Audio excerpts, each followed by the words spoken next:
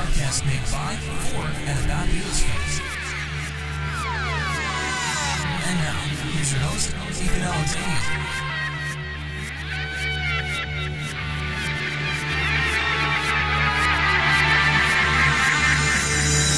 All right, hello. Welcome back to Fans on the Run. Surprisingly, the only podcast that talks about the Beatles. It's true. Breaking the fourth wall a little here.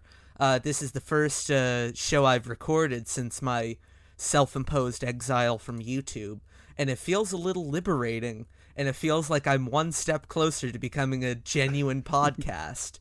Like, I feel like Pinocchio, Geppetto, like, I'm a real boy! Even though I've been on the streaming services for like a year and a half now. But now I'm free. Well, welcome to reality, Ethel, or I never get your name right. Go ahead. Thank you, mystery guest who has not been introduced yet. Lately I've been spending a lot of my time with a subset on YouTube called the Vinyl Community, or VC. And I've met some characters in my travels, some good, some bad, but there's one that stood out in particular, and he's here with me today. He's a CD junkie, first and foremost. He's a music journalist, he's a YouTube personality, he hosts a wonderful show called The Ski Lodge, and most importantly, he's a passionate fan of music. Please give a warm welcome to Stephen. Thank you. And thank you for having me on the show, Brindley. Oh, am I getting you confused? I always get you guys confused. No, thank you, Ethan. I really appreciate it. The funny thing is, my show has a completely different audience, so they won't get. Oh, that's any awesome. Of this that's means. It's all inside jokes. Everyone's got to go online and spot all the Easter eggs in the Fans on the Run show. It's like my other listeners have Easter eggs and secret things, but it's like that, and it's worlds colliding. And that's a wonderful thing. It's a wonderful thing when ages and genres and different things, podcasts, videos, bloggers, everybody combines for the love and passion of something. Yeah. Well, this is the dawning of the age of Aquarius. I read that in the National Enquirer. I've read that too. Yeah. So, lately I've been asking people before we start the proper question and answer, blah blah blah, Beatle talk. What was the last album you listened to? You want the real honest truth? Yes. It was the album that you could make up a lie if it would suit you better. Oh, no, not at all, because the album that I went to sleep listening to last night was the last album I listened to. I have not listened to a full album today, but it's a CD reissue of the album by The Eighth Day, which is like a Sunshine Pop vocalist from the late 60s. Really, Sunshine Pop. Yes. I have a feeling this is the first of many times we will hear the phrases Sunshine Pop and Power Pop throughout this chat. Yes, and New Wave and the Beatles. New Wave. And who? The Eagles. Oh, yes. Yeah. I know them. Yeah. John Paul George and Joe Walsh. Yeah. So how are you doing today? I'm doing well. It's a crazy world. I don't know what it's like in Canada, but things are loosening up pandemic wise here. I did take a trip to Walmart. Do you guys have Walmarts in Canada? We might. I don't know. I've been in the Igloo for the past year and a half. Okay. So I don't know if Walmart still exists. Oh, yeah, that's true. Yeah. It's like a barren landscape outside your window. It's just, fields of snow and then, where the Maple Leafs play. Yeah, exactly. And then maybe a couple towers in between there. But when I went to Walmart today, I noticed that a lot of people were no longer wearing masks. And I think about June 15th, I think that the mandatory mask or the mask mandate ended. So people had the option of wearing them or not. So I still continue to wear it, Yeah. just in case, safety for others. I don't know if I'm carrying it. You could be getting it from me right now. Yeah. Well, I couldn't because I'm double vaxxed. Well, yeah. Well, I'm vaxxed too, so Yeah. It's that pesky Delta variant. yeah. You No, it's that pesky new wave variant. I've been listening to Flock of Seagulls lately. know? Oh. Yeah. Oh fuck. I should have brushed up on, some more obscure new wave bands to, banter back and forth with. Flock of Seagulls are not obscure. No, I'm saying to, kind of Okay. not say, hey, Duran. Uh-huh. Anyway. OMD. Say OMD. Oh, are they the ones that's like how to be a millionaire? No, that's ABC. ABC.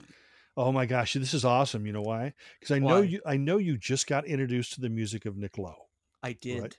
Okay, and I say that, I mean, I would love to forget everything I knew about Nick Lowe and wipe my memory and experience it again. Because I was there from the Pure Pop for Now people going on, but it's such an exciting thing, because you're open to experiencing music, so you're gonna go forward with Nick Lowe. You're gonna hang on to everything you've got, and maybe 6 months from now, it's almost a high that I feel like a lot of us chase.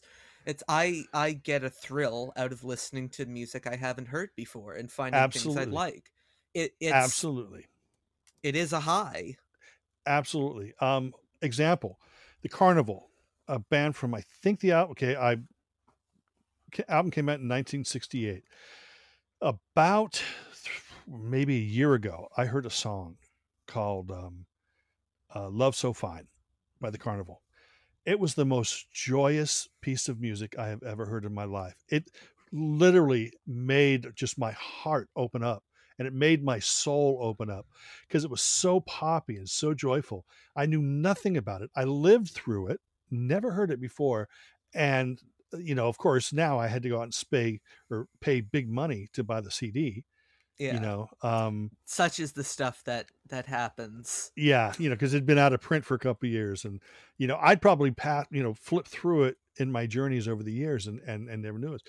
But it's such a joyous piece of music that I'm still discovering stuff like that.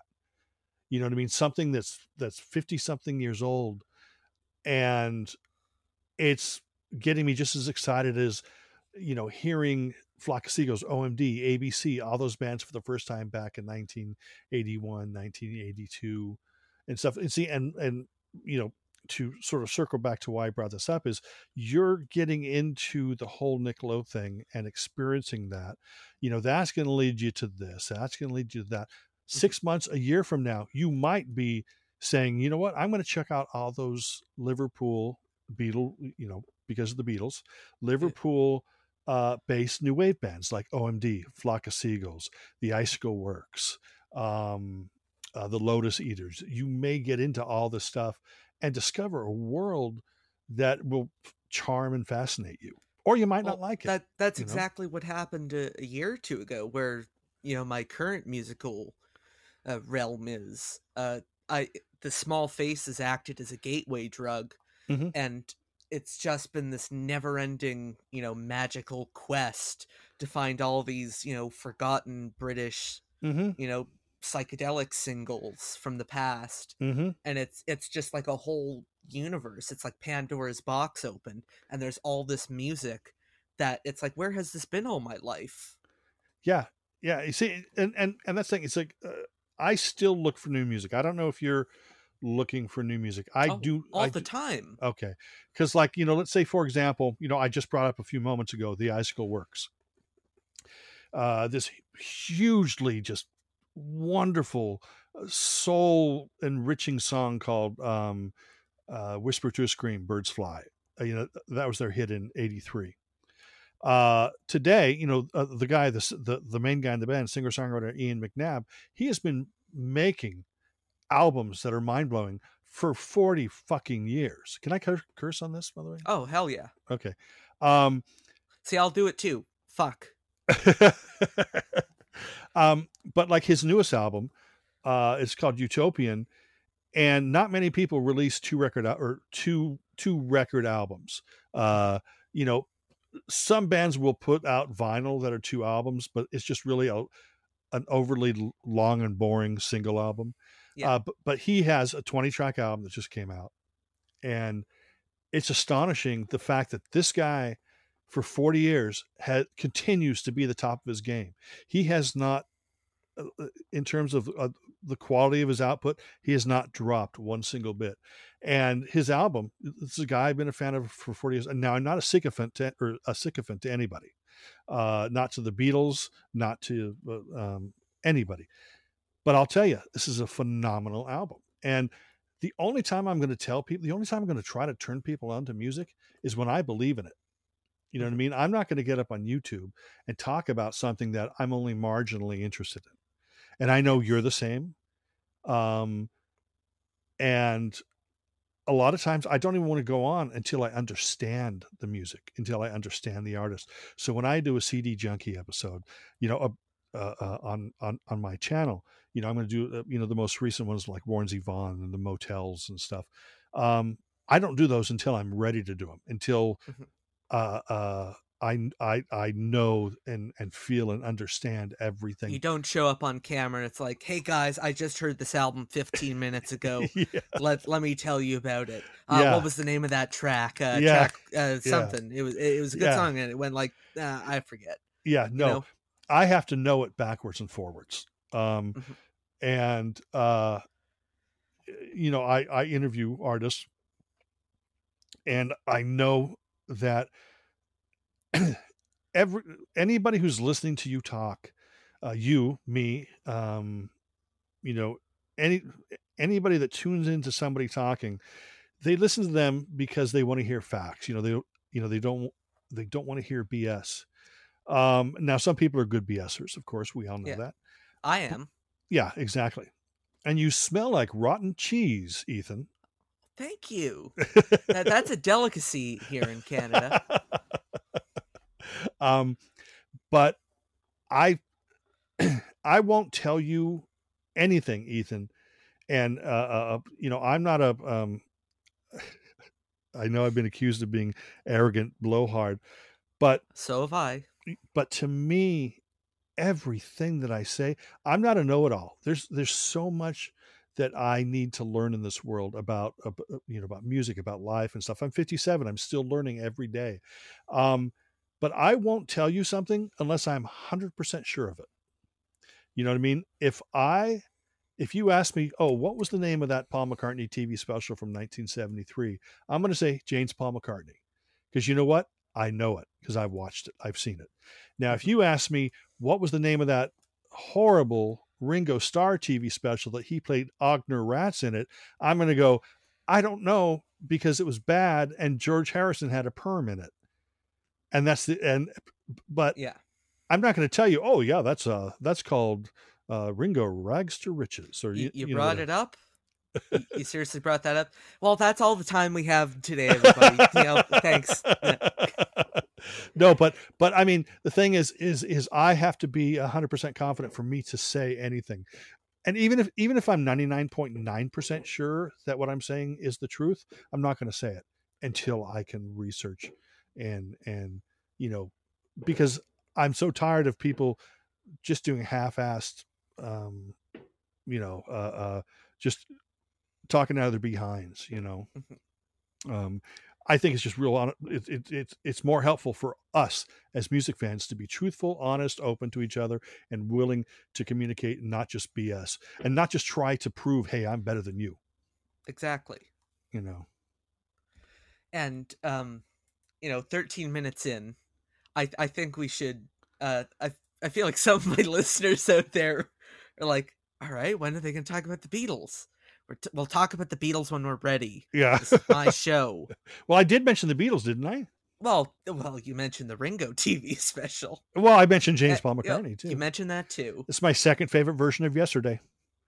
Swear to God, at the beginning, at the very end. Your first is in Broad Street, right? Oh, yeah, absolutely. What fantastic film. Oh, I mean, incredible. When Ringo they're driving around in the cars, it's Ringo gave a De Niro type performance when the boat was about ready to go over the waterfall. Ringo absolutely gave a performance in that film. No, but yes, we can Out talk of about all the of the Beatles. movies ever made, that was one of them. But no, we can talk about the Beatles. Yeah. So I'm sorry, the first- everybody. you don't have anything to be sorry for. This is my show and it's my Yeah. train wreck. Okay. It's my party, and I'll cry if I want to. Latest episode of Ski Lodge has a Leslie Gore song, not that one though. But go ahead. I know. I was listening to it. Oh, good, awesome. Again, also, thank you for playing the highly illogical Leonard Nimoy song. It's a personal favorite of mine. Oh, awesome. So how did you first what was your first encounter with the Beatles?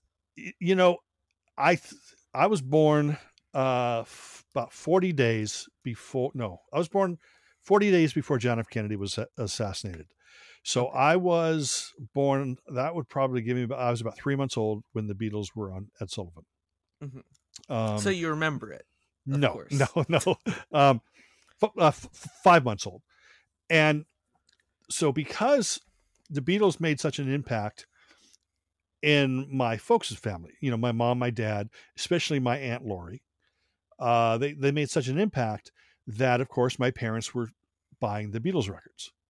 So as we grew up, that we would be hearing the Beatles. Now we would be hearing the Beatles. We would all, you know, my dad's favorite was Sinatra, and later on, my mom's favorite was Neil Diamond. But the Beatles was what got played in the house the most. So I grew up hearing those Beatles songs. Now, my earliest memory would be probably about 3 years old, and they were doing some kind of interview or press conference on TV. It was black and white TV. And I faintly have memories of that, and I've never seen that rebroadcast anywhere. So I mean, I have a visual in my head. It's hard to say. But my aunt went and saw the Beatles in either the 65 or 66. And then my clear memory of really connecting with music. I mean, I grew up with that stuff. Yeah. But when the Monkees debuted on TV in 66, the two bands that meant the most to us at that point then were the Beatles and the Monkees. And my folks have said for years, or they're both passed on, but my folks said for years that the only time that they knew that me and my brother, who was a year older than me, the only time that we would not get into trouble, that they could literally just leave us and leave the house and come back and we'd still be in front of the TV set, was that 30 minutes that the Monkees was on. And from that point on, it was the Beatles and the Monkees. And my parents, when I was 6 or 7 or something, we would want Beatles 6 for this would mean Beatles 6 or something new, specifically those two in my mind. We would want those because my parents had them, right? Well, we would wake up on Christmas morning and then my brother got Beatles 6 and I got something new. And we were so excited to have these albums, right? Well, basically, it was just my parents' albums. They just wrapped them in gift wrap. Yeah. But we knew that, and we didn't care because it was the Beatles. And now they were your albums. Yeah, exactly. We didn't have to ask anymore. You know, Yeah. I still had to ask my mom if I could borrow the Andy Williams album with Born Free and Music to Watch Girls Buy, so I could borrow that occasionally and borrow some 45s and stuff. But, you know, it was that period. And then, of course, hearing, these Beatles songs, it's strange to think how magical the Beatles are. And I really feel bad for you about this,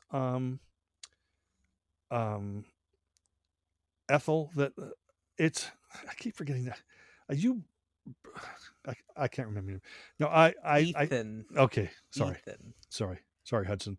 I feel really bad for you and a lot of these people that you weren't there to experience it as it happened. hearing Hey Jude on the radio when it was a new single, hearing Let It Be. I sometimes, to me, this is crazy, weird talk, but to me, Let It Be, Long and Winding Road, those two songs in particular, I know people don't like, people are going to go on and on about the orchestration. I love it because I grew up with that. But those songs are pretty much, those are standards now. Okay. Yeah. Almost every Beatles song, but I'm just pointing at those two. Those are standards. And I can't believe that I was alive before those songs existed. Mm-hmm. You know what I mean? Because those songs, when a song becomes a standard, it's not just a piece of your childhood or your teenage years. It becomes part of the tapestry of your life, to the point where it always seems like it's been there. You know what I mean? And I think that's one of the main reasons why I wanted to start my show. It's to talk to people who were there when the Beatles weren't, mm-hmm. and were there when the Beatles were new. Mm-hmm. Whereas, I'm in a position where I'm looking back on 50, now 60 years of recorded output that I can just absorb, mm-hmm. instead of it mm-hmm. happening as my life goes on. Right. We see that's the thing that's the negative thing, is that you weren't there when it was happening. Now, I'm not bragging. Oh, I was there when it was happening. I didn't realize that. I don't mean to brag, but I was there when Ringo released Sentimental Journey. Yeah. But the crazy thing is my brother and I talked about this, a while ago. We knew Another Day. We knew, the first, My Love, and we knew all these McCartney songs, right? But it didn't register with us until we saw the album cover of Band to Run, that, wow, the Beatles are broken up. You know what I mean? Because they were such a part of our everyday lives, even up to that point. Yeah. Now, we knew they broke up, but that was like really when it registered, when we're looking at an album cover with Paul, but there's no John, Ringo, and whatever the other guy's name was. I want to say Titch. Yeah, exactly. No, it was Peter, Paul, Mary, and Titch. So it was crazy but to me, though, this isn't a sentimental thing or a weird thing. The Beatles were so much bigger. I mean, the Beatles are my favorite band. I don't talk about the Beatles because so many other people do, and they do it better than I do. But the Beatles were such a magical thing. So those four people were so magical that they transcend that whole thing about a band. So they don't exist between 62 and 70. They exist between 62 and the end of time. It's going to be a constant cycle where everybody is going to remember this band. Everybody's going to think of them differently, but they're a part of our fabric now. They're part of the fabric of my life. It's not 60, as you said, it's not 62 to 70. Mm-hmm. To me, it's like they have always been and they always will. Yes. Be. Yeah, the Beatles will never, you get anyone who tells you that they don't like the Beatles or the Beatles are mediocre, they're lying. And I truly do believe that, because, the Beatles aren't like a religion, where it's like some people can believe in Jesus and some people don't believe in Jesus. I'm a non-practicing Beatles fan. Yeah. I mean, but the Beatles are something entirely different. And I think that the Beatles have shitty moments.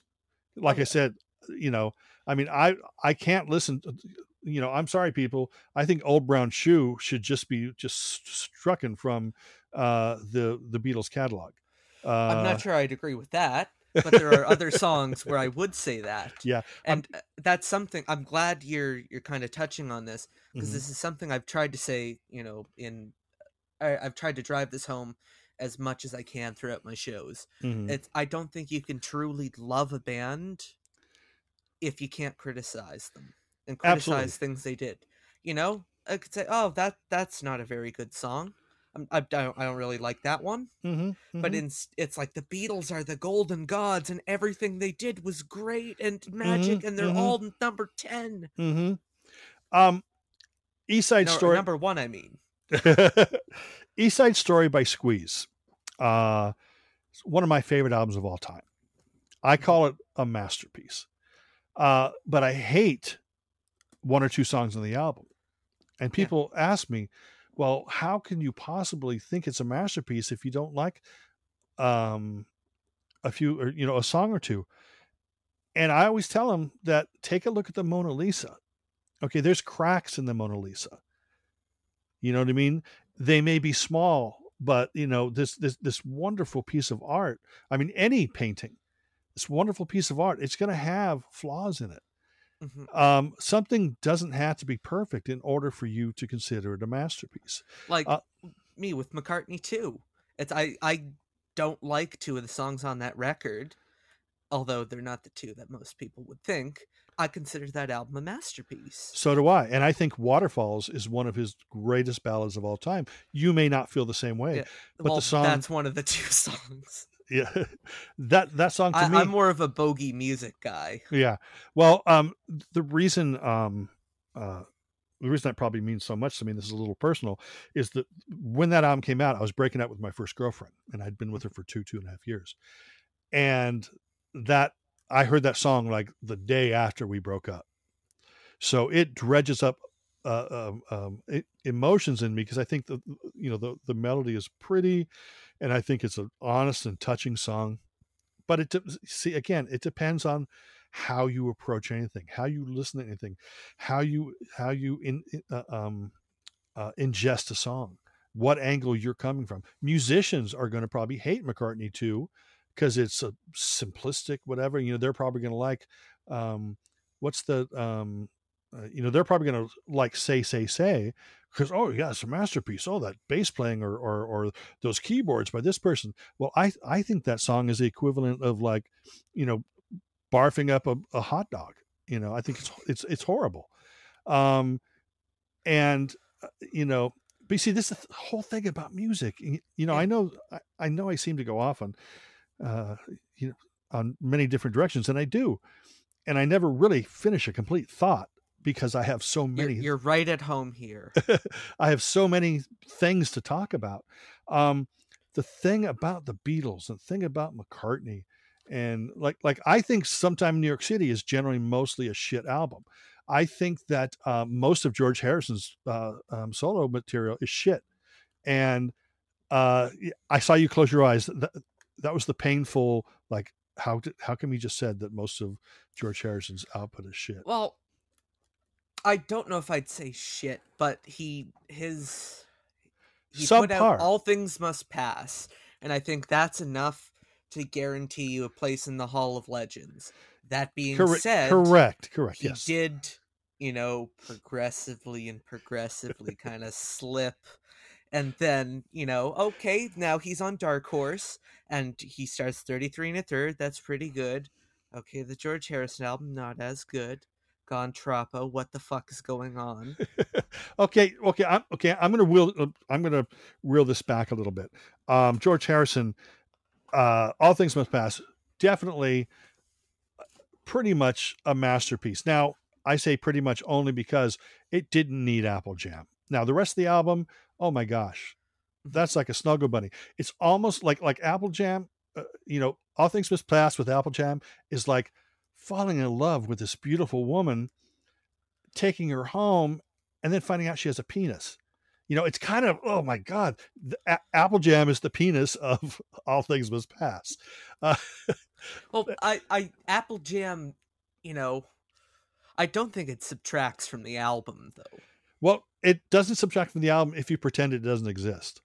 But when you but you have to take it in. You can't just say like, well, I like 13 of the White Album songs, so it's a great album, and I'm just going to ignore the rest. You can't do that, but you can with Apple Jam, because it's a whole different album.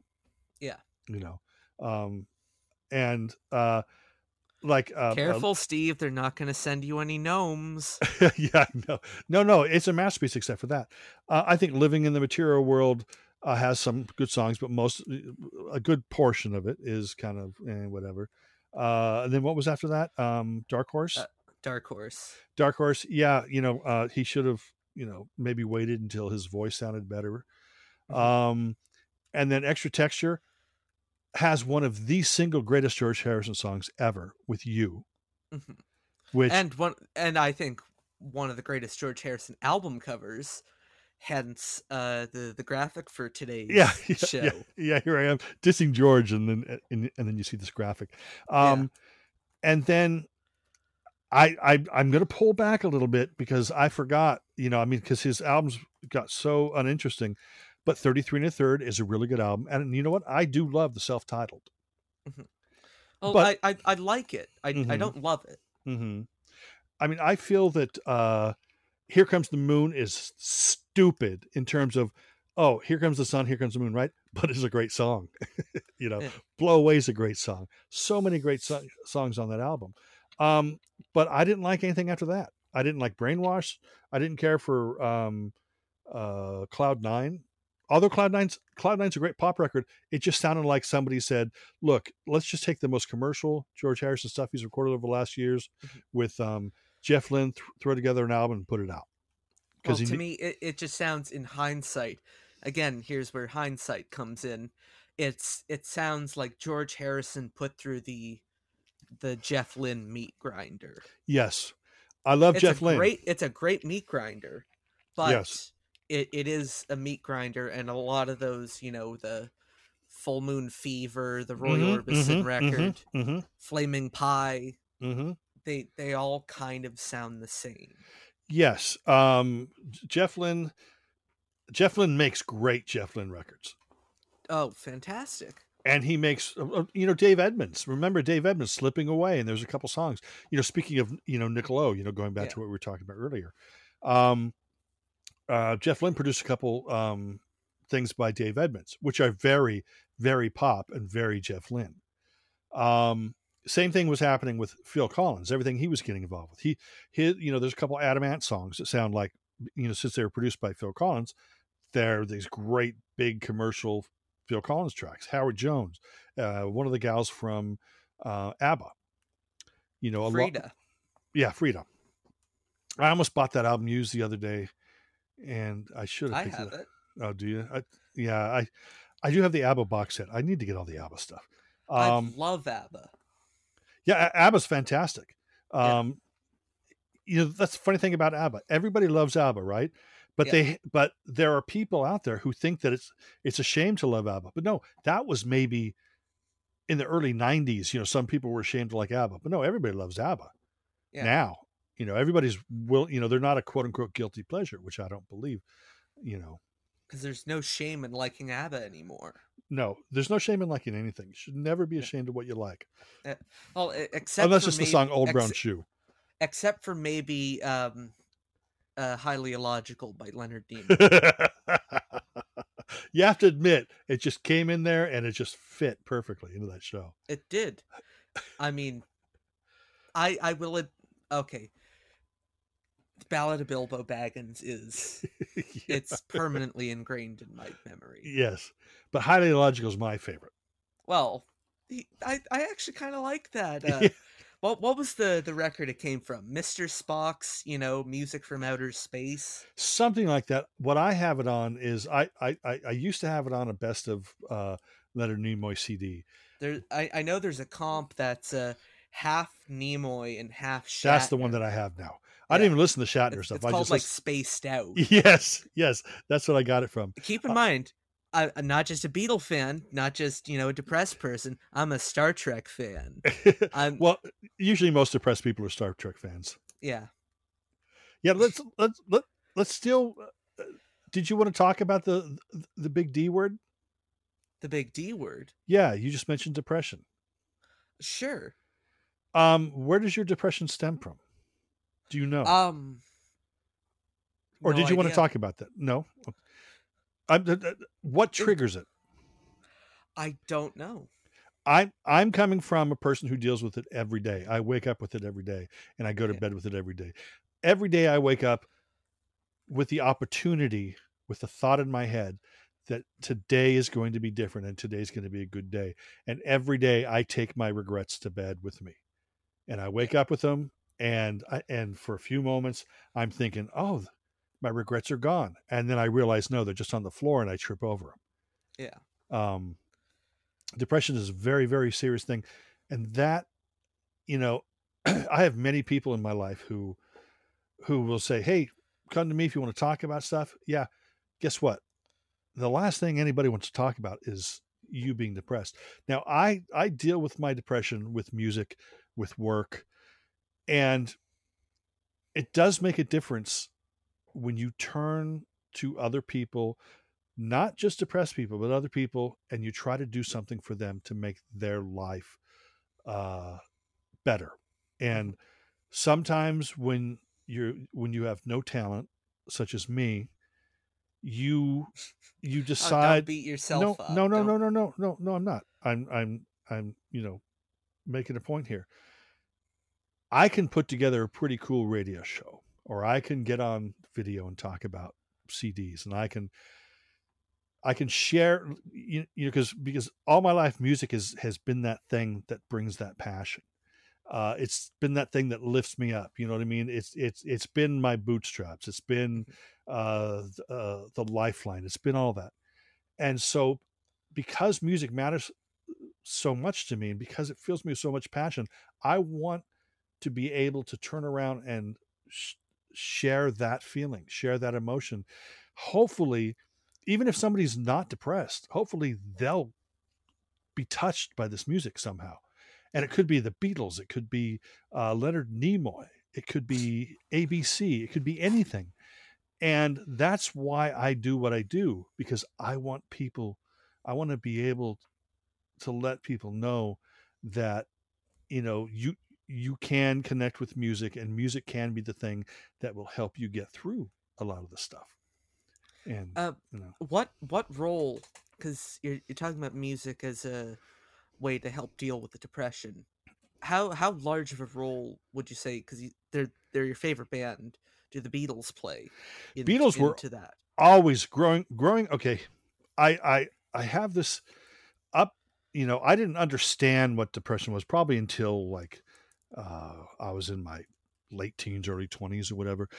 I always had a complete, oops, sorry, I just hit my mic. I always had a complete, absolute lack of self-confidence growing up.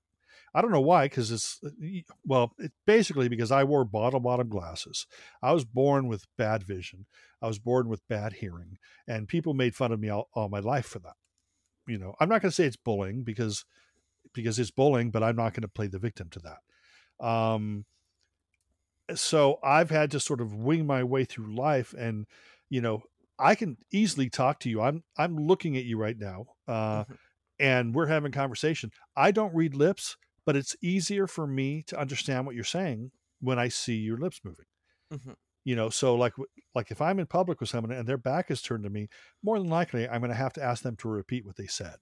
But if they're staring at me or looking at me, or I can see their lips move, I can associate, okay, he said fame and not flame, or whatever. Hmm. So I've spent my life dealing with that. So probably by the time I hit my teens, you know, just dealing with all that, that's when the depression and the feeling of absolutely no self-worth and no self-confidence, that's when that started coming in. And I have people in my life who love me. I have a lot of great friends, but when you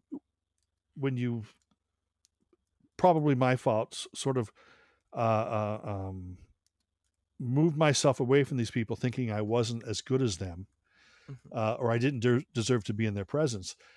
That's when I turned to music. And through my life, the Beatles were always the band. I mean, sure, I listened to Jackson 5. I listened to the Osmonds. I listened to Neil Diamond, Glenn Campbell. My first concert, Glenn Campbell, 1970.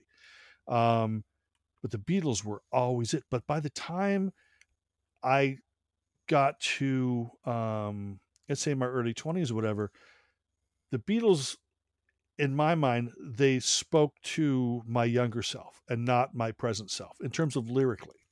Mhm. So I could never go back and listen to a Beatles album and said Paul McCartney was really in love when he wrote that. My mind tells me he wrote that song, him and John having a laugh, and then they moved on. So it was, the new wave bands and the power pop bands and those people that started speaking to me and getting me through that period of my life. But the Beatles have always been that anchor. Every time I talk about a band, I always have to say, well, it's not very Beatle sounding, or, oh, this is totally influenced by the Beatles. You know what I mean?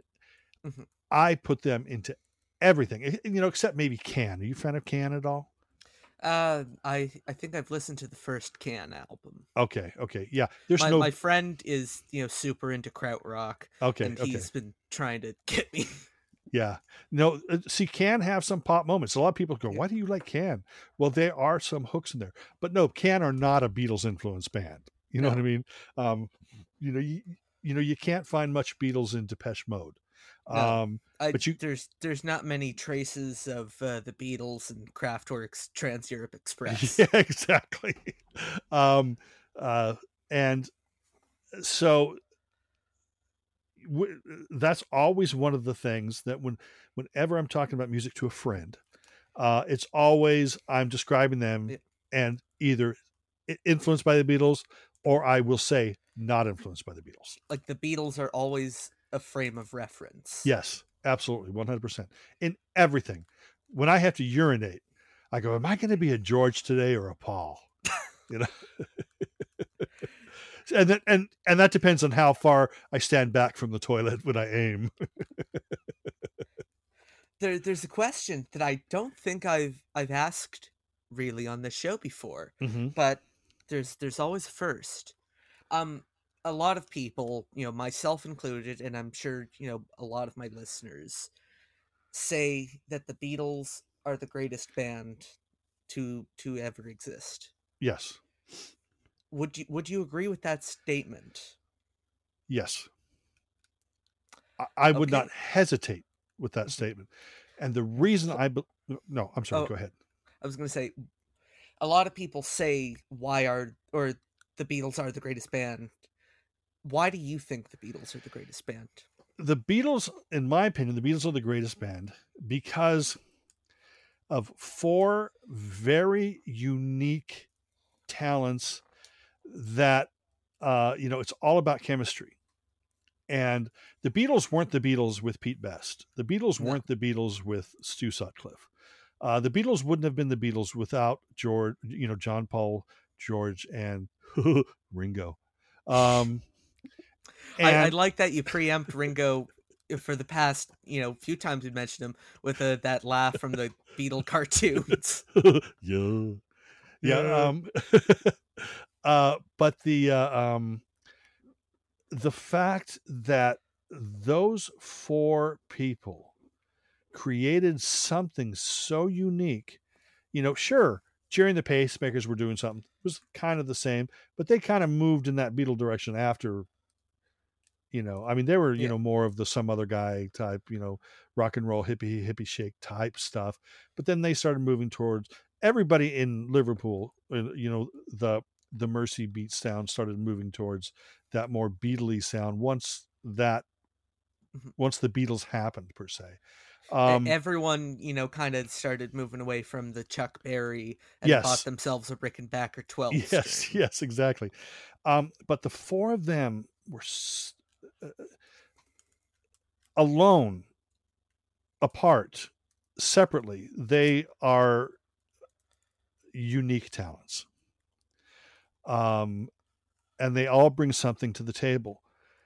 But it's like anything else. Like how do you make nitroglycerin or TNT or whatever? You have to mix these certain elements in it in order to make it explode, in order to make it ignite. And it would never have worked without these four people.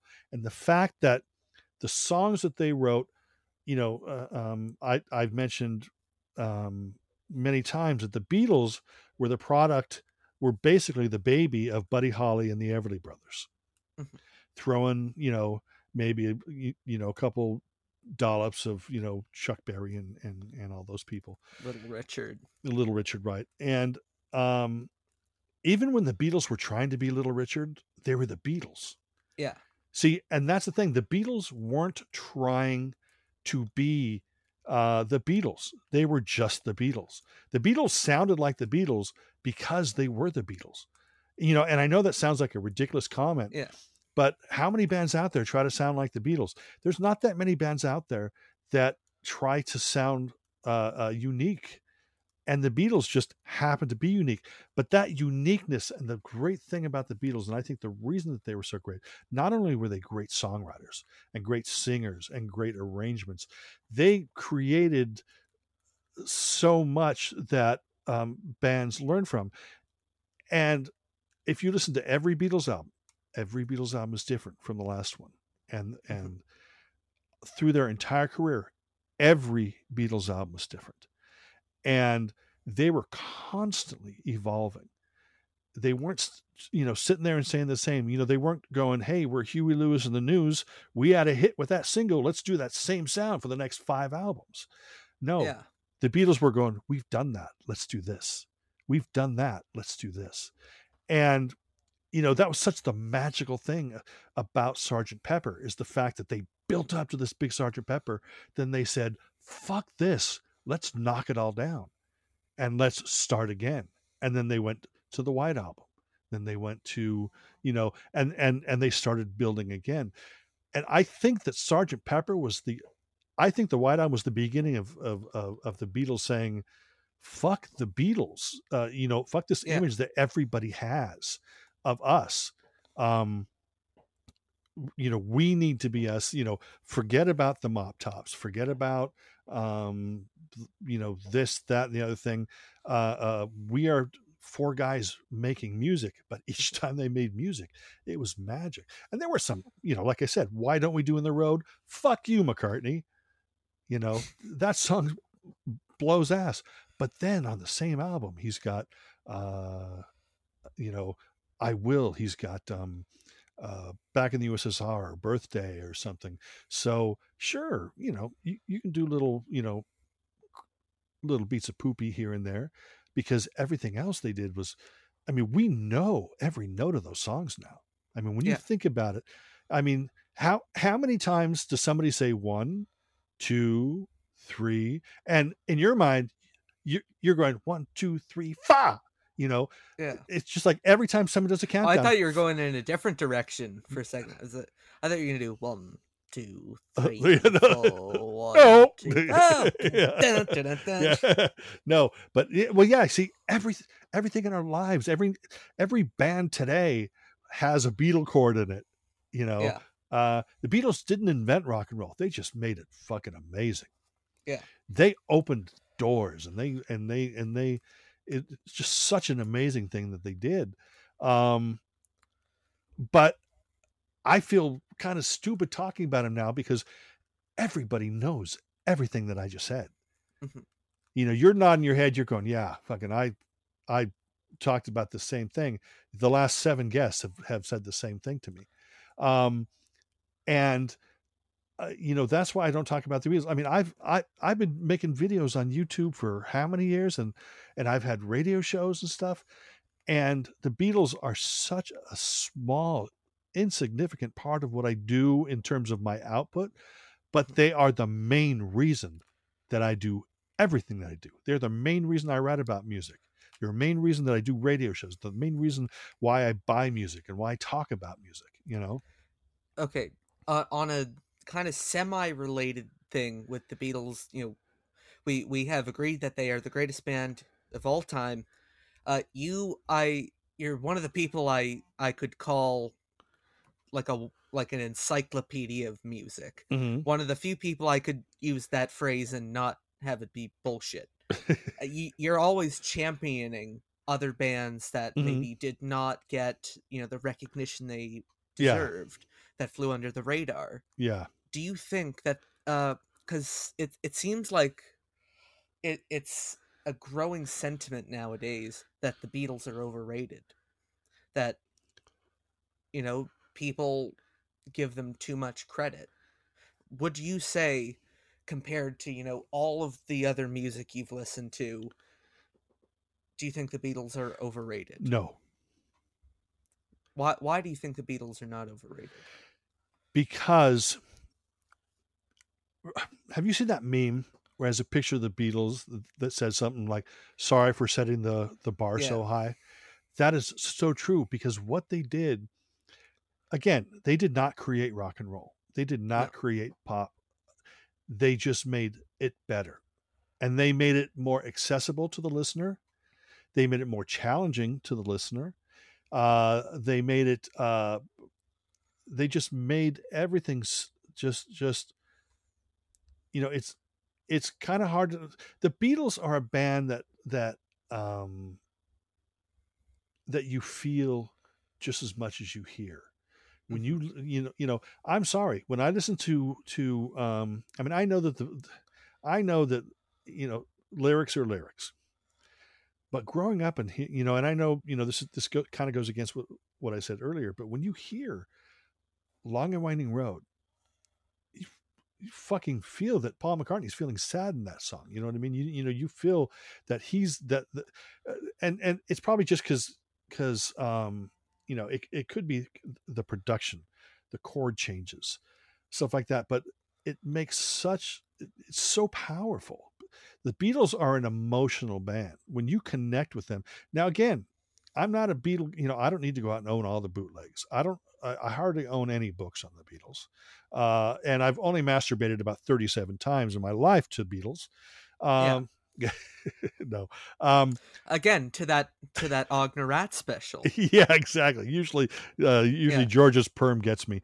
But the Beatles, there's nothing I can say that would even get close to explaining the greatness of the Beatles. And anybody that thinks that they're overrated, probably they probably just need to look deep within themselves and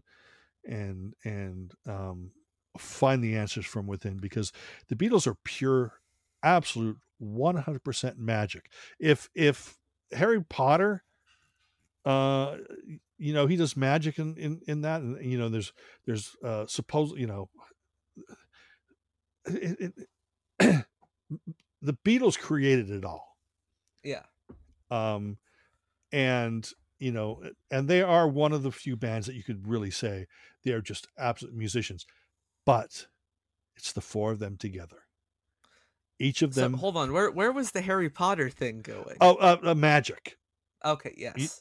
You know what I mean? This, there's this world of wizardry, right? In the real world, if that world existed, it would just be, a Beatles school for songwriting. Yeah. But it has to be the four of them together. It's not Free as a Bird.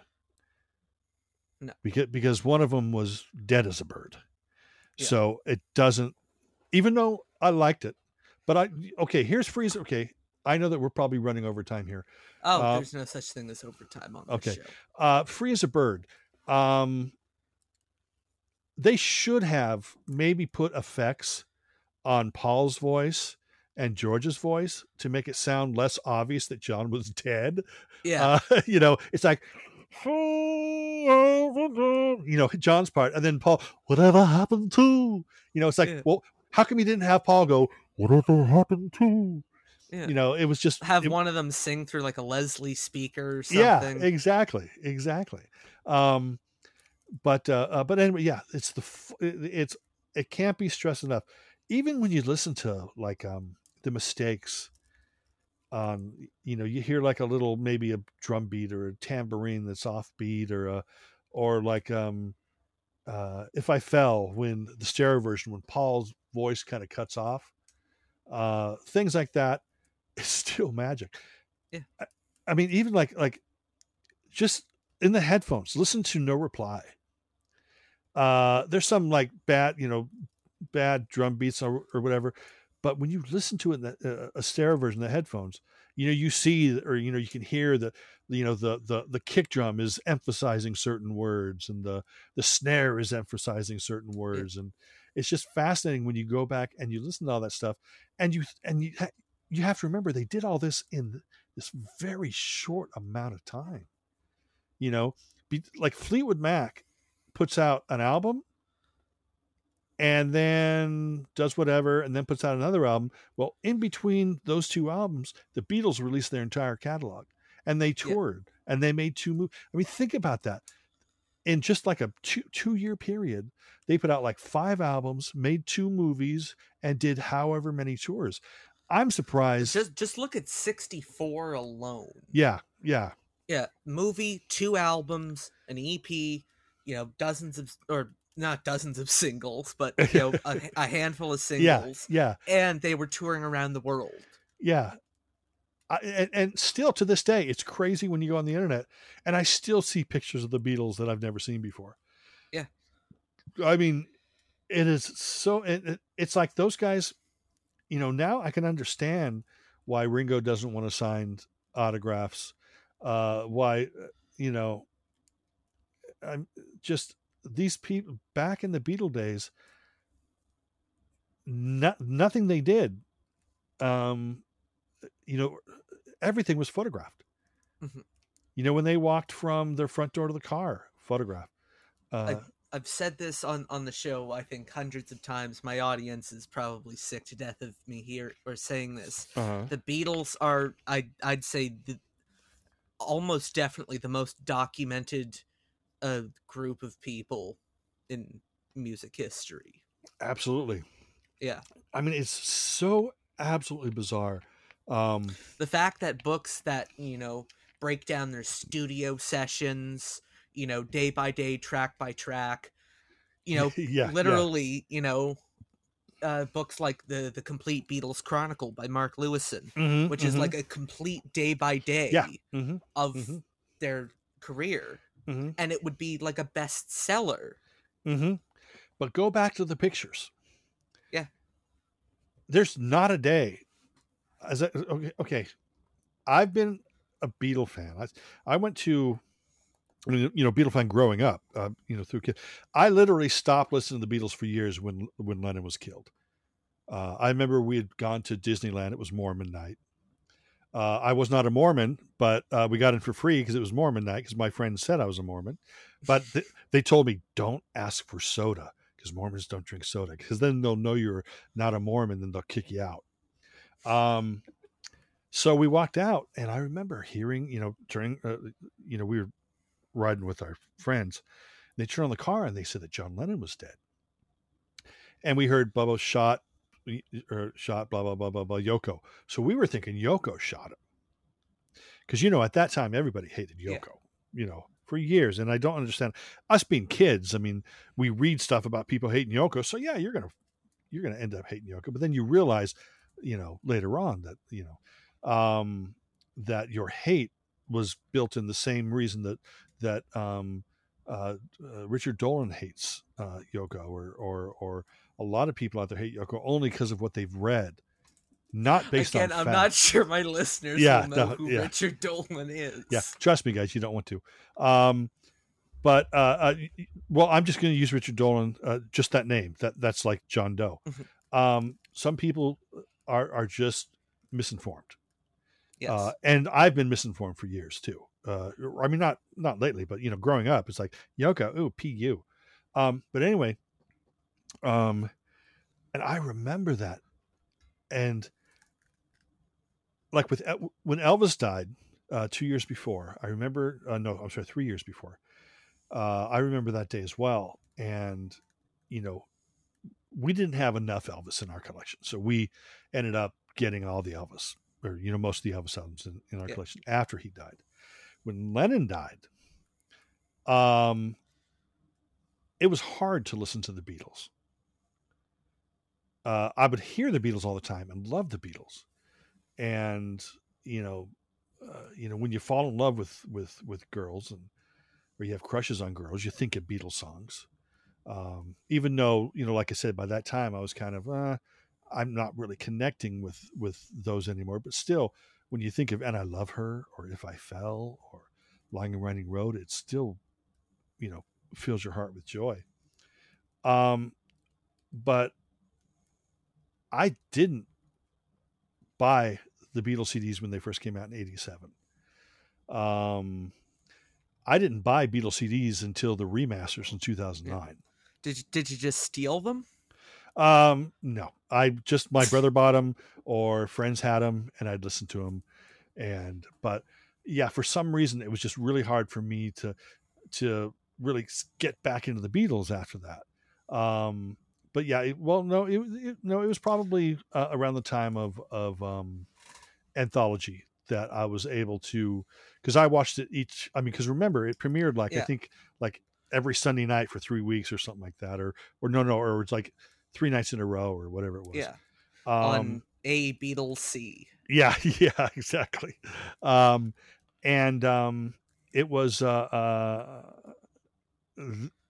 so much there, I saw that Long and Winding Road film. They used to play that at the Beatle convention that we went to, or cheap version of the Beatle convention back in like 74, 75. So I saw, but it wasn't really a documentary. They called it Long and Winding Road, but it was really just like a 10-minute hodgepodge of Beatles clips. It wasn't really. Oh, there's something that matches that description. Are you talking about condensed cream of Beatles? Is it like 10 minutes of just music playing and all these visuals and film clips and stuff? Yeah, it's a very visually interesting thing. Yeah, if it was out in the mid 70s, then then that's probably. I'll send you a link after we finish. Okay, and then I'll tell you if that's the thing that's up. But I saw it a couple times, and it was fascinating. But I always thought it was called Long and Winding Road, because I'd heard about the documentary Long and Winding Road, and I was kind of thinking maybe that was it or whatever. But you're probably right. But yeah, it really wasn't until after. I was able to listen to the Beatles again, starting with Anthology. I didn't buy them, didn't buy the CDs or whatever. And then, when the 2009 remasters, that's really when I was able to get back into them again. And mono or stereo? Them. Stereo. I'm always a stereo guy. Always a stereo. I hate owning something in mono when it exists in stereo, but I will own something in mono if I already have the stereo. Yeah. If that makes sense. Yeah. Like you wouldn't buy the Rolling Stones mono box set if you didn't already own the Stones catalog in mono or in stereo. Correct. Absolutely. Yeah. So, but yeah, are you familiar with the whole Marvel universe? Vaguely. Okay. So you don't watch things like Loki and all that kind of stuff. No. It's just like whole multiverse thing, right? Where there's all these lines that go off into different, multiverses and stuff. That's my brain. So we'll probably go back and listen to this and go, he never finished the sentence. Because I don't think I finished. I don't finish sentences either. Yeah, because my mind just said, "Oh, you know what? Oh, because when the last time I thought about that Beatle convention was? When? Probably 40 years ago. I haven't even remembered that Beatle convention, but I believe in something called. I believe in it so much that I can't even remember the name of it.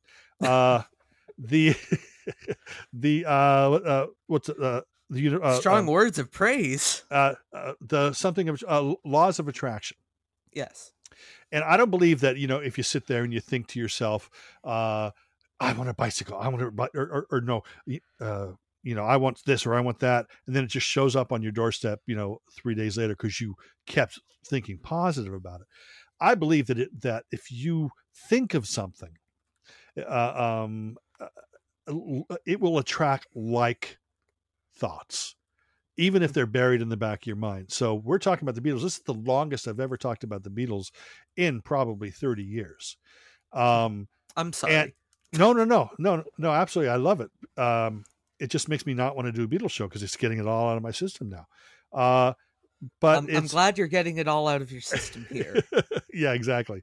But so I'm thinking about this stuff, and now I'm remembering that Beatles convention that we went to, and how we were sitting there waiting for my dad to pick us up, and this lady came and asked us if we were born again or not. I'm going, born again? What the heck are you talking about? Have you let Jesus into your heart? And we said, well, no. And that was the wrong thing to say, because then my dad had to come and say, excuse me, lady, because she was trying to, turn us into born again Christians, which I have nothing against. But when you're 11, 12 years old, and you're waiting outside of the Beatle convention. Exactly. And I want an album, right? A Brand X album. It's like I want a gift or a lottery or something. And I want Brand X, right? And it's like, I'm going, who the hell's Brand X? Well, I didn't realize till later it was like Phil Collins was in the band. They're a popular prog rock band. But when you're 11 years old and, the only real boobies you've seen on your life is on the cover of Two Virgins, it's like, I was like way too young to know. Two Virgins, not even Blind Faith. No, okay. Here's the truth. Blind Faith. I used to see that record, and I always thought it was Long Haired Boy because the flat chested. Because it was a kid. I mean, that, to me, thinking about it now, it's gross. Yeah. Well, there's a reason why whenever you see it reissued, they have like those Half-Speed Master Abbey Road reissues, instead of having it down the side, they have it across. Yeah, exactly. But it's the Beatles have been such a major part of all of our lives, whether we realize it or not, because they really laid down a foundation. They may not have laid down the foundation of rock and roll, but they laid down something that was so incredible that bands are still trying to figure out how they did it. Mm-hmm. And it's I think I described on one of my last shows, as I described Strawberry Fields Forever, the song, as a musical atomic bomb. And like 50 years later, people are still sifting through the debris, trying to figure out what it was, what happened, and how did it happen. And yeah, I totally agree with that. And one of the great things is remember, the Beatles weren't trying to be the Beatles. The Beatles were just trying to create something different, something unique, and something new. And that's the magical thing, because you can't go back and you can't be the Beatles when the Beatles weren't even trying to be the Beatles. I mean, think about something like Hey Bulldog. Simple. They knocked it out in one day. They were supposed to go in and make a video for Lady Madonna, and they recorded Hey Bulldog instead. Yeah. I mean, that's friggin' pure magic. I mean, I'm sure stuff like that happens with a lot of other bands. We just don't realize it, because they're not out, they don't have 757 books released last year on them. Mm-hmm. They don't have someone like Mark Lewison going down and, talking about this and talking about that. But it's magic, and it's something that like I still feel magic from records or from albums. Yeah. But it's a different kind of magic. It's because music, seriously, when I talk about music is really something that I'm an emotional listener, and I think you are too. Yes. If you don't connect, I'd say so. Yeah, if you don't connect with it emotionally, then you move on, and you think it's good. You don't think, oh, that's shit. You just move on to the next thing and try to find something that you're going to be able to connect to emotionally. And I think the Beatles really created that by accident. I think the Beatles created a lot of stuff by accident, but it was because of that chemistry, and it never would have happened without George Martin. He was a big part of the chemistry. Exactly. Would it have happened without Jeff Emmerich or Chris Thomas or whoever else was in the studios at the time? Would it have happened without them? More than Norman Smith. Yeah, Norman Smith. Oh, babe, what would you say? You know that Hurricane Smith song? I have the Hurricane Smith singles. I have a Hurricane Smith best of on CD, because I'm the CD junkie. You are. And we'll get to that in a bit. But I think it would have, I don't want to downplay Norman Smith and Jeff Emerick because they are wonderful, wonderful, big part of the Beatles sound. But it was really down to the Beatles. Would the Beatles have been able to be the Beatles without Brian Epstein or Epstein? That's another debatable thing too.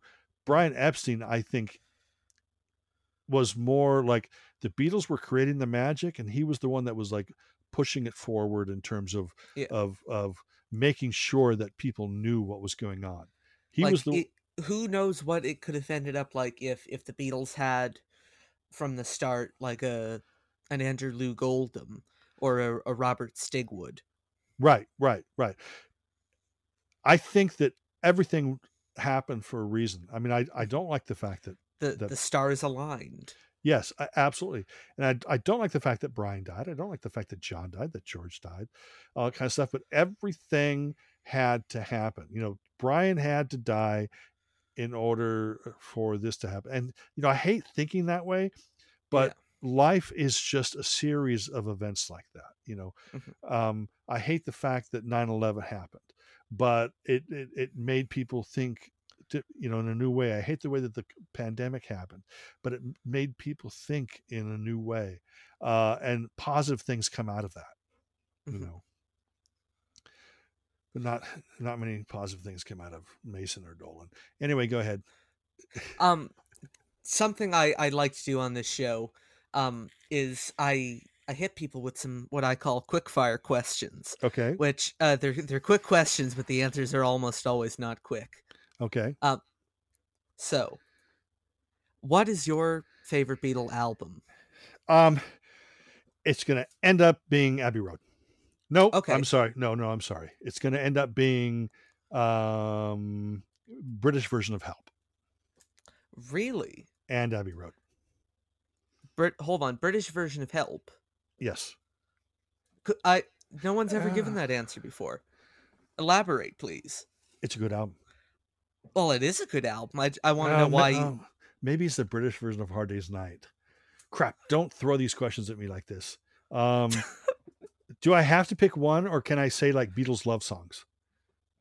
No. You can pick Beatles real music. You can pick 20 greatest hits. Can I pick any Beatles album but put the rock and roll music cover on it? Absolutely. No. You can take the Beatle record out and put it in the Ringo Road Revere cover. No,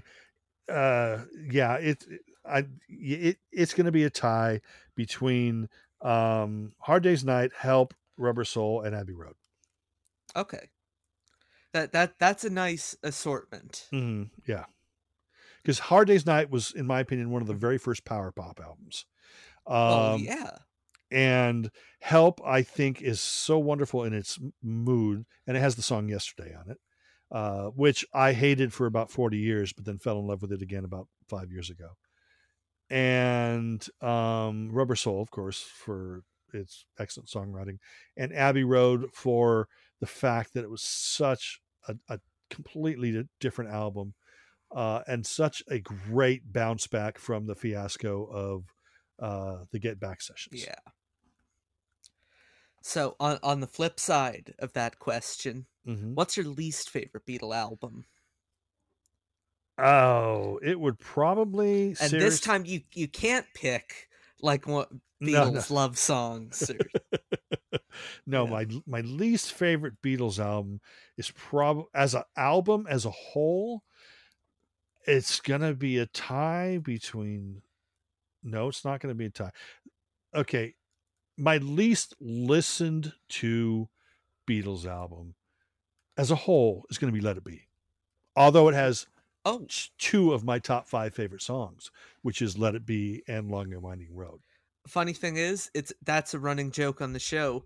That's the correct answer, because I have very strong feelings about that record.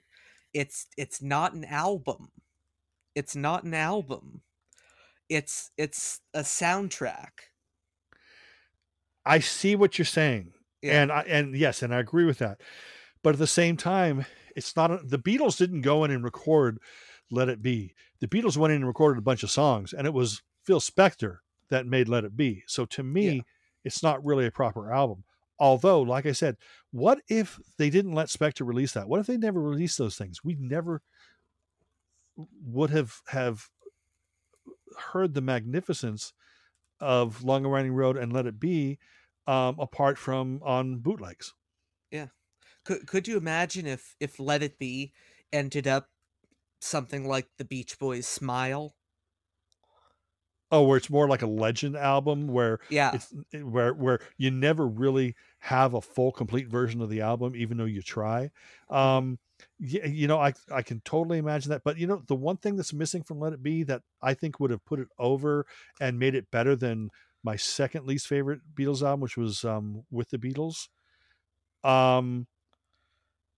If you put Don't Let Me Down on Let It Be, I mean, Don't Let Me Down is a masterpiece. Even Billy Preston's keyboard playing at the end of the song is That's incredible. Absolutely.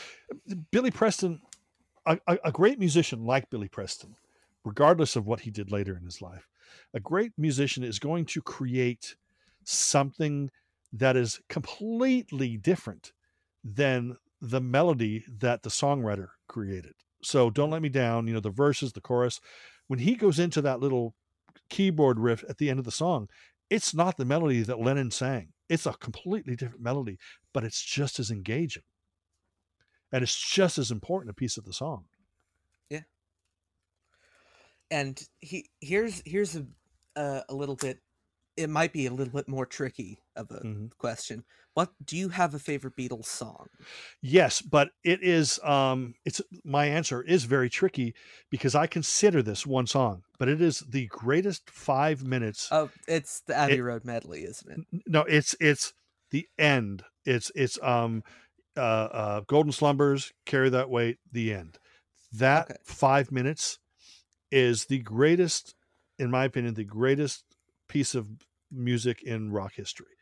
Those 5 minutes, because they take you from just utter sadness and beauty and nostalgia to anthemic to this beautiful ending, which just leaves you so emotionally drained in that 5 minutes.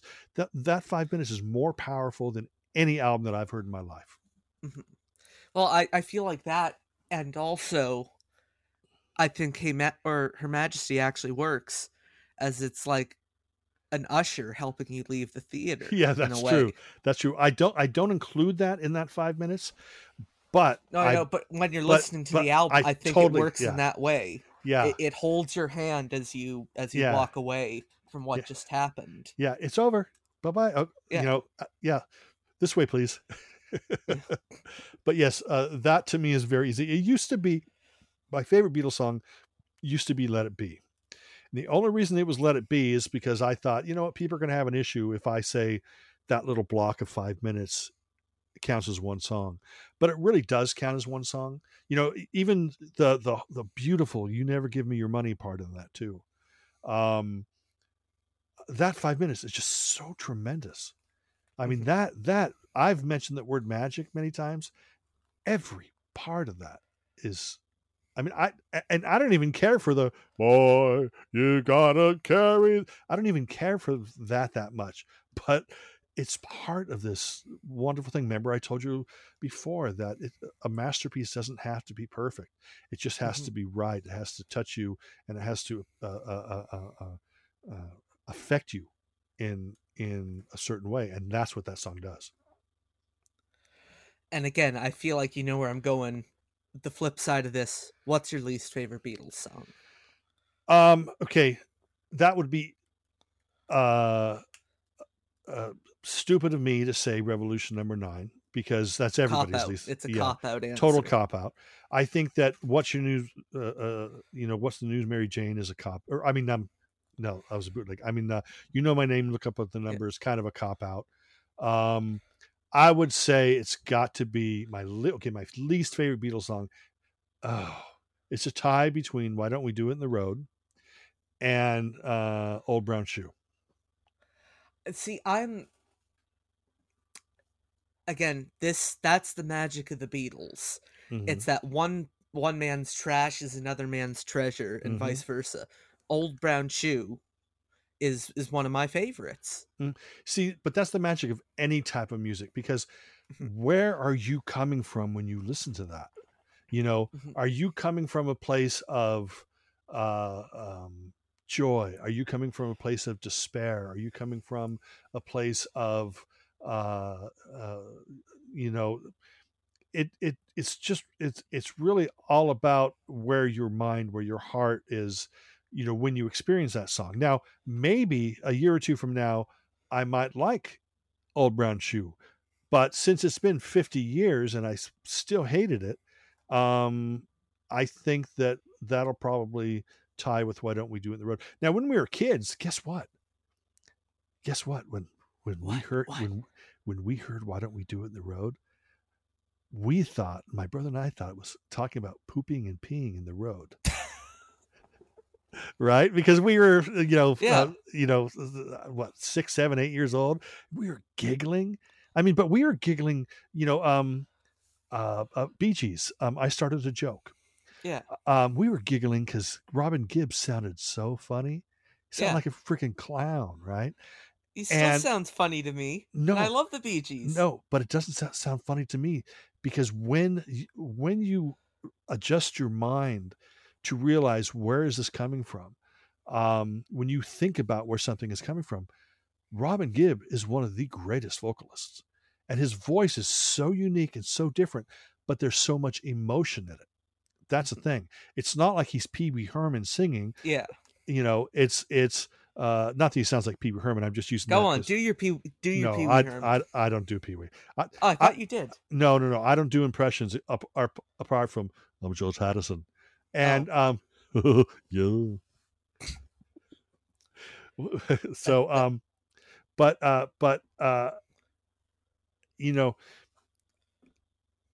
and I've said before, there's if you go into an album, I used an example last night, and I can't remember which album, but your frame of mind when approaching an album, musicians are gonna listen to albums differently.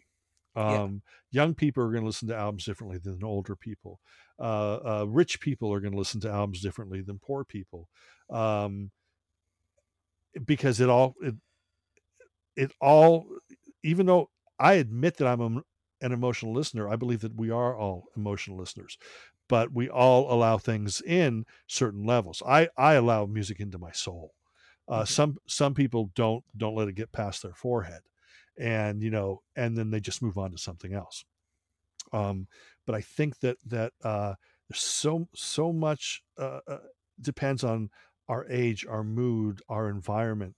That's what affects us. So you were obviously, I don't know, high or something when you decided that you liked Old Brown Shoe. Oh, no, I'm kidding. No, it's just something I never liked. But I don't fault anybody. See, this is the thing. I'm not going to get in an argument with you because you like a song that I really, really don't like a lot. The thing is I'm going, wow, Ethan likes that song. Okay, I can turn him on to anything then. No, but no, I respect what people love. This thing is, so many people out there. We just gotta. Everybody's on the same level. Did you realize that, Ethan? I don't put myself above you, and I've been listening to music a lot longer than you have. But you know what? You know stuff. You know shit that I don't, because you go deeper into psych, whereas with me, I'm like a pop guy, so I'm going to listen to more sunshine pop, and I'm going to listen to the I'm more likely going to listen to Where Your Love Like Heaven by Donovan, which I believe that you like as well. Oh, I love that. Yeah, it's my favorite Donovan song. I'm going to listen to that before I listen to what's the tea time song that you like a lot? We Will Be There After Tea. Yeah, We Will Be There After Tea. I'm not saying that song's bad, but you discovered that, right? And the reason I haven't discovered that is because I didn't delve down that road, that psych road. I kind of stayed with the poppy stuff. But there's nothing wrong with the fact that I stayed with the poppy stuff and avoid the psych, because somewhere down the line it's going to hit me and I'm going to connect with it. Somewhere along the line, you're finally going to go, man, fucking Barry Manilow is awesome. Anything's possible. Yeah, exactly. And my last question for the show. It's the question we've all been waiting to know the answer. Okay. Is Paul dead? Absolutely 100% not. I think his talent is. I think his voice is. Oh, ooh, ooh. No. Look, I'll have to tell you something. I absolutely adore McCartney up through McCartney 2. And I don't like a single album. No, I'm sorry. Let me rephrase it. I don't love a single album he's put out since. Those albums, every album before, we're talking from McCartney, even Wildlife. Every one of those albums, McCartney was trying something new. He was pushing forward, whether he was successful or not, in terms of did that song work, did it not? The Mess, what an amazing song. It was a friggin' live B-side. Country Dreamer, Sally G, some of the best B-sides, great albums. Even with Speed of Sound being such a mixed bag, to me it's more of a positive mixed bag. Back to the Egg being this wonderful, great album, and then the experimental going off in a weird, crazy direction on McCartney too. And then after that, it seemed, in my opinion, this is just my opinion, and this is again, what are we thinking when we go into an album, is instead of chasing a sound, McCartney seemed to be chasing a hit. Okay. And he seemed to be more concerned with what was going on around him than creating something new within him. Mm-hmm. So I think he has done that since McCartney 2 with a couple things. I'm not sure he's done that with a studio album, but like the Fireman. Yeah. The Fireman. Yeah. Absolutely. That's him doing something new. Yes, and he is willing. See, I think I think it's also maybe what Paul might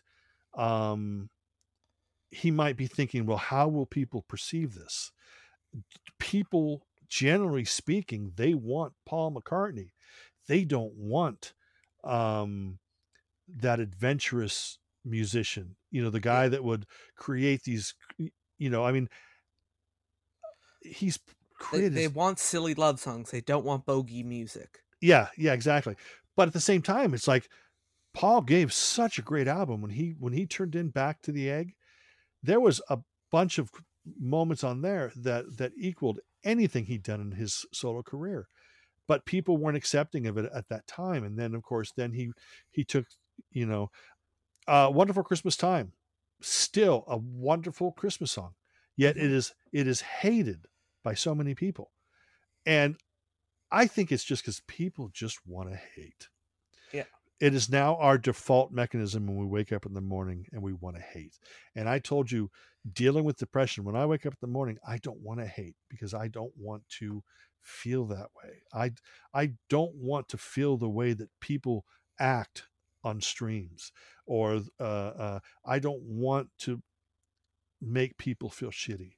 Mm-hmm. And I think in a way that's kind of what McCartney does in his music. Not that he's depressed; it has nothing to do with that. But I think that McCartney is he's probably writing some incredible, amazing songs that he just doesn't release. Mm-hmm. Waterspout, what a song that is! Never released it, and who knows why? What was that? I said, who knows why? Yeah, and there's so much like that. I mean, there's so many artists that have done that, have just created some amazing music and never release it because they don't think it's going to be accepted, or because McCartney, for some reason, has received bad press for almost his entire solo career, especially through the 70s. People hated silly love songs. People hated Let 'Em In. Listen to Beware My Love off of Speed of Sound. What just a trip that song is. So amazing.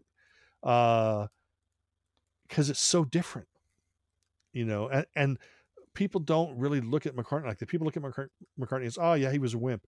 No, go back and listen to that. He was doing different stuff.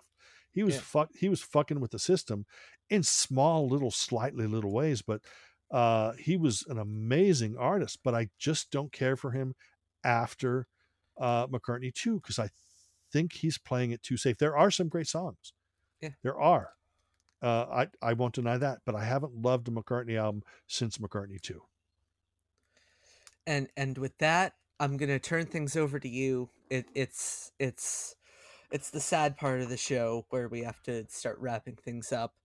Where can people find more about you and what you do? Well, you can always find me on Facebook, Stephen Schnee, Stephen space. No, I'm sorry. Now I'm just Steve Schnee. I used to be Spaz. My nickname used to be Spaz, but since it is actually an offensive word in some countries, I changed it because I don't want to offend anybody. And I swear to God, I bet you I've offended a lot of people on the show, and I apologize. But you can find me at Steve Schnee on Facebook. You can find me Stephen Schnee, the CD Junkie, on YouTube.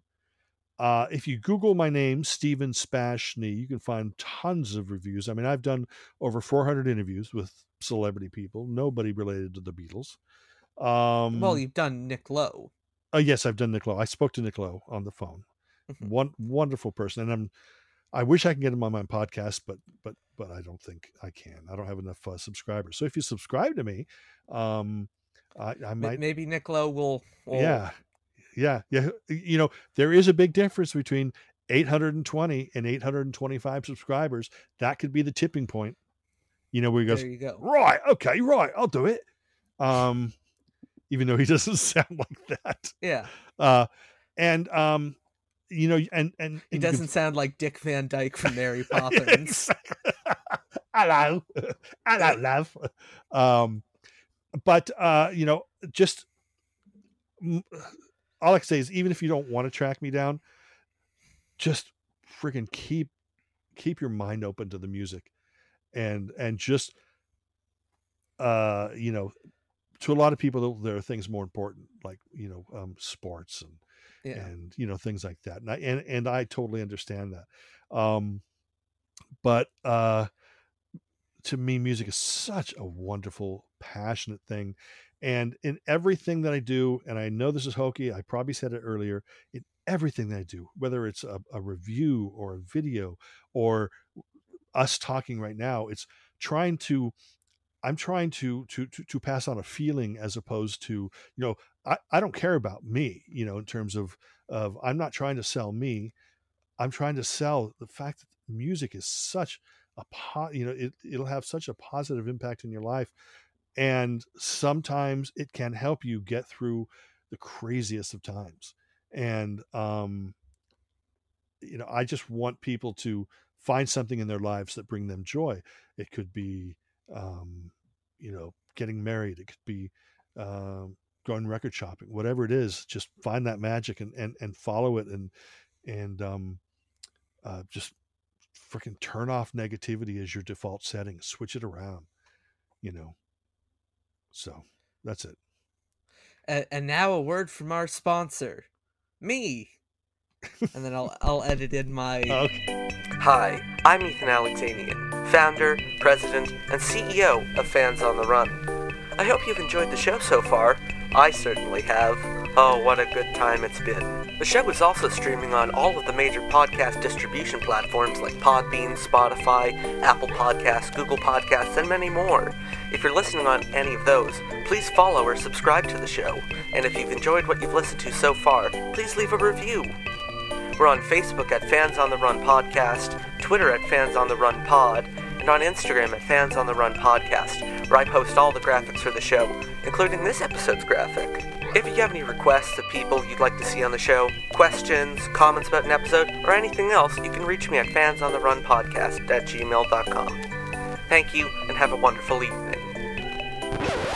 That being said, Steve, thank you so much. Thank you very, very much for coming on the show today. I appreciate being asked, and you know, we went off into different, and I'm always apologizing for something. You have nothing to apologize for. This has been an electric conversation. So, you know, I just want people to, you know, I mean, It's hokey, but just love one another. But I don't want to go peace and love. Yeah. You know. This is a serious message to everybody watching my update. I'm not going to quote the whole thing again. Yeah. All right, Steve. Okay. Thank you. Are you able to turn this off? Edit this part out and still stay online, because I have one short story that I've never told on or that I wanted to tell the other night on the on stream, but it's a funny story. And you want this to be edited out? Yes. Hold on. Let's just wrap this up, and then Okay. I'll stop the recording, and then you can tell me. Okay. And Steve, thank you so much for coming on, and to Thank everyone else, and to everyone else out there listening at home, thank you for listening. You can go home now. Thank you, everybody. Fans on the Run is produced by Ethan Alexander. Additional voiceovers by Richard Phillip. This has been a Showtown production.